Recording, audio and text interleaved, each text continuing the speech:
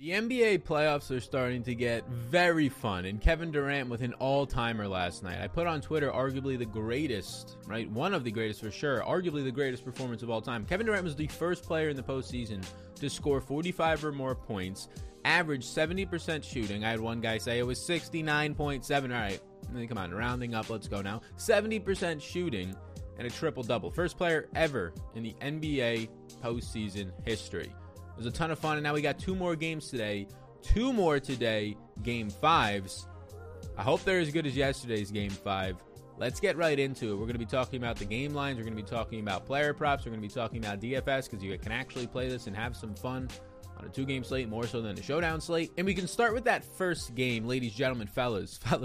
Like and subscribe while you're here. I really do appreciate that. We'll be live later today answering your questions right around 5 p.m. So, you can start with the first game, Atlanta and Philly. Let's go to the Philadelphia side on this one, where Joel Embiid in that last game was clearly not himself, and we're not going to know why. Now, if you saw in the first half, he wasn't terrible. The second half, he was 0 for 12, and probably on just all ends of the court, defense and offense, the worst performance I have personally ever watched from him. Statistically, was it his worst performance ever? Second half-wise, I'm sure it was, since he was a big 0-4. And oh yeah, he wasn't getting back on defense. Not because he was injured, although that could play a factor in some other things. It was because he was annoyed by the refs. And it was, I would say, a very immature third quarter from Joel Embiid, if that's not too harsh. Joel Embiid was trying to do what he normally does. You know, flop, draw some extra attention. Same thing that Trae Young does on one side of the ball. Harden does in games like last night when he's healthy. It's part of the NBA these days. I completely understand that. But it was a little bit excessive, and the refs were saying, we're not giving you these calls. And they weren't giving them on either side of the court. And Joel Embiid was flopping to the ground and not getting up in transition, and it was 5-on-4 for most of the third quarter. A third quarter in which the Atlanta Hawks dominated Philadelphia and really got back into the game, which led their momentum into winning into the fourth quarter. So when Joel Embiid was awful, was there something going on with the knee? After the game, Joel Embiid said, and I quote, "I just didn't have the explosion." So that is a concern if there is something mentally or physically now going on with a knee that they are said to be a limited injury risk for what he has based on where this tear is. Seems hard to believe, but true. He was settling for jump shots, and Joel Embiid only got to the rim twice in this game, and one of them was to try and take the lead in the final 10 seconds of the game, in which he botched a layup in which many would call for him an easy layup. So Joel Embiid was absolutely atrocious in the second half, and a big reason why Philadelphia blows a lead and ends up losing this game, and the series is now tied to go into Game 5. And that lead that they blew was an 18-point lead because of a brutal third quarter where they were outscored by 11. They only scored 20 total points. Philadelphia, and I tweeted this out, Philadelphia only scored 38 second-half points. Absolutely terrible. Again, not a lot was happening. Not a lot was dropping for them. That third quarter was the reason or the beginning to it. Now, Korkmaz started. He played fine in 25 minutes in this game. Thibault off the bench snagged about 21.5 minutes. We had it projected for Korkmaz playing 27 and Thibault for 21, so give or take a minute for Korkmaz, and it was right around there. I expect it to continue, although I would not be shocked to see Shake Milton enter the starting rotation. Does a lot of what Korkmaz does, except a little bit more of a ball handler, so you get some more diversity there, right? A spot-up shooting, Korkmaz might be slightly better, but you're going to get more ball handling, more off of switches, burst, and agility, so maybe Shake Milton ends up starting. Wouldn't be shocked. We'll see what happens. Right now, I'm projecting Korkmaz to start, and we can pull up Philadelphia's minutes. And as we pull up Philadelphia's minutes, we can talk about some of the adjustments that you might see heading into Game 5. You might see a lot more small ball. You might see less Dwight Howard on the court. You might see more Ben Simmons at the 5 to try and counteract and just get more shooters on the court, more offense. When you're going small ball at the 5 with Ben Simmons, you can get another Shake Milton onto the court. You can get Korkmaz with Seth Curry and these shooters. George Hill can come back out onto the court, that type of stuff. You can push pace a little bit more, in which they were dominating. In Game 3, Philadelphia dominated this team in transition. In Game 4, they were out and running yet again, just not making anything in transition. The other potential change you can see is what I already talked about, which is potentially seeing Thibault or Shake start over Korkmaz. If there was to be one, I would think it would be Shake to start, just more for the offense, more for the quickness. The 76ers looked massively gassed in the fourth quarters. Players were not getting up in transition, and they weren't even getting up on offense. There would be 12 to 15 seconds off the shot clock. They'd be at 10 seconds on the shot clock when they were set in their play. All 4 guys in the ball handler, all 5, would be walking up the court. It's pretty bad. I get it. They're gassed.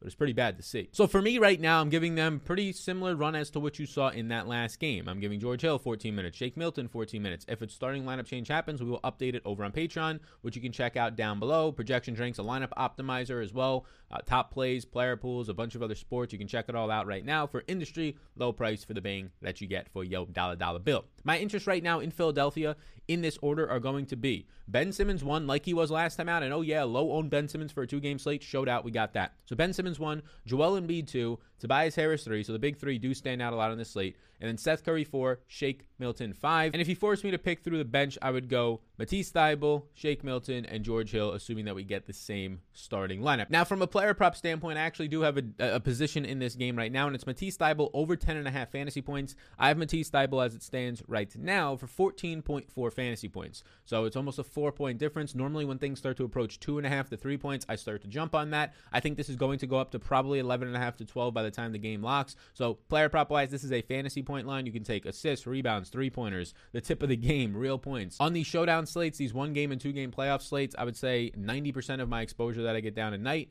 if not more, is going into the player prop streets. You can check it out down below on Prize Picks. It's legal in a lot more states than you think. Florida and New York, I'm talking to you. You don't get many new things or things at all if you're in New York. Isn't that legal there? And if you want free money to bet with, you want to get some free wagers off tonight, if you use the code SAL, any money you put in up to $100, they'll smack you with a free nice little deposit match. That is Prize Picks. Thank you for being the sponsor of the program. Again, you get free, F-R-E-E, free money matches to throw on some things. So why not try it out today? Matisse Thybulle over 10.5 real-life fantasy points. We like it. We like it a lot. Let's move over to Atlanta now. And it's hard not to say, especially if you watch that last game, this Atlanta team is a lot of fun. A lot of fun. John Collins with these oops right now from Trae Young. Trae Young, 18 dimes, career high. Should have had more if Clint Capella wasn't botching just layups next to Joel Embiid down there in the paint. So this team is a lot of fun to watch. Bogdanović gets hot, and he is just, Bogdanović might be the definition of a player that you hate from a team, and then you see that Trae Young's on the team. This is not me specifically. Like, if you're a diehard fan of Philadelphia or an opposing team like the Knicks, right? Trae Young does that thing in Madison Square Garden. Bogdanović just looks just as cocky, and I love it. It's a ton of fun to watch. Now, in this Game 5, you can say a couple different things. You can say if Joel Embiid was on and playing his normal self in the third and fourth quarter, Philadelphia blows the doors off of Atlanta. And you could also say that if Atlanta shot a little bit better, they would have blown the doors off in the first half of Philadelphia. Trae shot poorly in this game. It still ended up being dynamite because of his 18 assists. They only shot 36% from the field. They only shot 30% from 3 on 40 attempts. But in Game 1, if you recall, they had 43 attempts. In Game 2, it went into the 30s. In Game 3, it was only 23. So they got their 3-point attempt number up, which is what, when you're trailing, you're going to do, but it's how they play. They're that type of a team. So if you're looking for something that should continue, if you're an Atlanta fan, continue to try and shoot 43s a game. In this game, Trae Young was 30.7% and only 3 of 11 from 3, which is 27%, 8 of 26 overall. Now, Kevin Huerter got the start, so there's a lineup change in this series that we're looking at. Korkmaz started, and Kevin Huerter starts over Solomon Hill,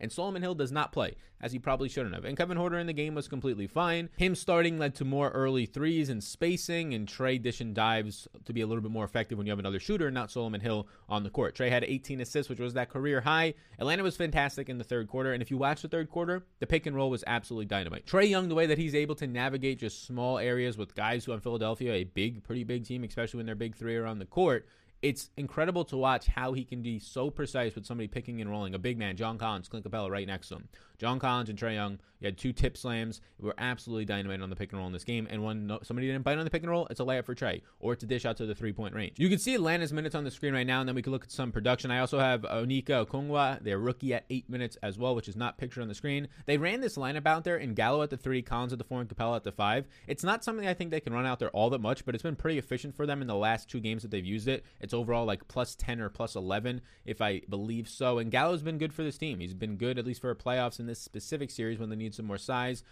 but also shooters, which is him being the upgrade to a Solomon Hill there. John Collins being massive in this game. He had 5 big offensive rebounds, and a couple of those were those tip slams and momentum-changing dunks. So where I'm at right now, you can see Bogdanović and Trae Young giving them big minutes, 40-plus apiece. You saw Kevin Huerter, Clint Capella, and John Collins all play at least 34, be on pace to play at least 34 to 35 minutes in that last game. We're giving them that again, 24 minutes for Gallo off the bench. And then the rest of it, not really interested in 12 minutes of Lou Will, Tony Snell, or Onyeka, and I'm not giving any minutes to Solomon Hill. So right now, where my interest rank from Atlanta, and we can see before we go into that, we can see what we're seeing right here. This is the postseason right now. You're getting massive run from Bogdanović and Trae Young. Bogdanović hasn't been that efficient as he gets more run. He's not becoming a point per minute producer for fantasy purposes, as you see right here. He's seeing a 20% usage rate, but only 0.85 fantasy points per minute. He's only shooting 35% from three, but his overall minutes of 40 minutes per game massively keeps him in play. I mean, if you just took his playoff production right now at 0.85 fantasy points per minute, multiply it by the 40 minutes he's going to play, you're getting a 34-point projection. So as long as Bogdanović is not starting to hit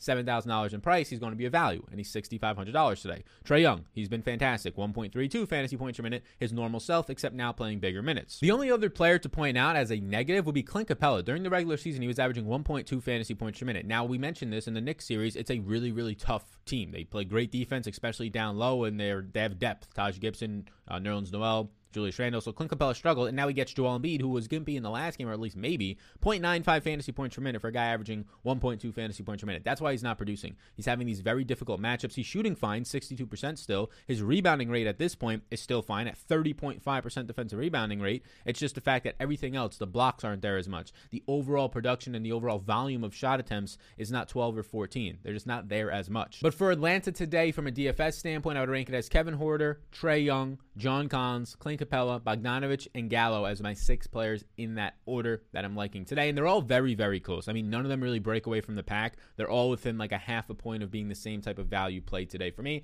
I don't have any of them in the prop markets right now, but to close this game up and wrap a bow on it, I do have Philadelphia -5.5. It's at -6 right now. I took Philadelphia -5.5 here in game 5. And look, it really comes down to Joel Embiid. If he's going to shoot over 12 again, I'm going to lose that bet, and they're probably going to lose the game. If Joel Embiid is his normal self, or at least his normal self for 3 to 3.5 quarters and not just 1.5 quarters, then anybody taking that side should be fine. But I should say I am a little bit worried. Game 3, Joel Embiid was not himself for 2 quarters. That last game, he was not himself for 2.5 quarters to 3 quarters.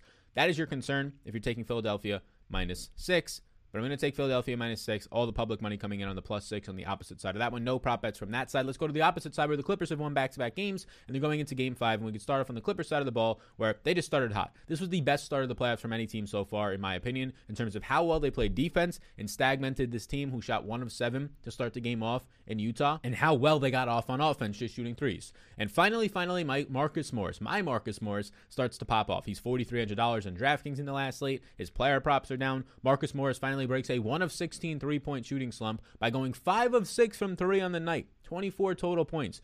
They shot as a team 15 of 37, 30.5% from 3. A lot of that, though, they were efficient early on, and a lot of it starts to go down as the game went on. And the defense, like I said, looked great, forcing them to shoot 1 of 7 to start in the first quarter. They got out to a big lead in this one, and just every single shot seemed to be contested. Pat Beverly minutes were actually deserved. They should maintain. Pat Beverly gave problems to Donovan Mitchell in this one, who's dealing with a sprained ankle of some sorts. Every star is dealing with some sort of an injury. Just look now to Kawhi Leonard, who tweaked his knee. He said that it's probably nothing, but we'll see what ends up happening. Kawhi Leonard did not close this game out. He checked out earlier than all the other starters with a tweaked knee for a game that, I mean, Utah, it was never really close, but they made it 12 points, got somewhat closer down the stretch. Rajon Rondo was another DNP, did not play, coach's decision, participates. And he's not going to be in my projections for minutes today. We can look at those minutes projections for the Clippers right to now.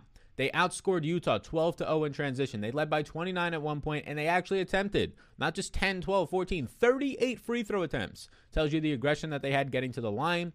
Very good performance by the Clippers. The best performance probably from the Clippers this postseason. Definitely the best performance, I would say, to start a game out. So right now I'm giving just the starters big minutes. Pat Beverly, the only guy off the bench that I think sees anything significant. Although, as always, if Luke Kennard is shooting very, very well and they want him out there because he's shooting 7 of 9 again like he was in the Dallas series, well, then maybe you see a little bit more run out of Luke Kennard. But his defense is really bad. Same thing for Terrence Mann. Same thing for Ivica Zubac. So it's the starters and Pat Beverly from this team. My interests right now from the Clippers are going to be in this order: Kawhi, Paul George, Marcus Morris, and then a big drop-off to Nicholas Batum, Reggie Jackson, Patrick Beverly. So Kawhi, Paul George, Marcus Morris are who I want a lot of right now. Kawhi is going to be a top priority for me on this slate. Should not surprise anybody, but he is looking very damn good. Now, to close up the one bet that I already have in today outside of Matisse Thybulle, I ended up taking the under on Ivica Zubac, 13.5 fantasy points. We gave him 14 minutes to play, but he's only averaging like 0.85 fantasy points per minute in my projections right now. I have Zubac at 11.9 fantasy points today. Now, that is not close enough for me to normally take. That's only like a 2-point difference, not even, right? So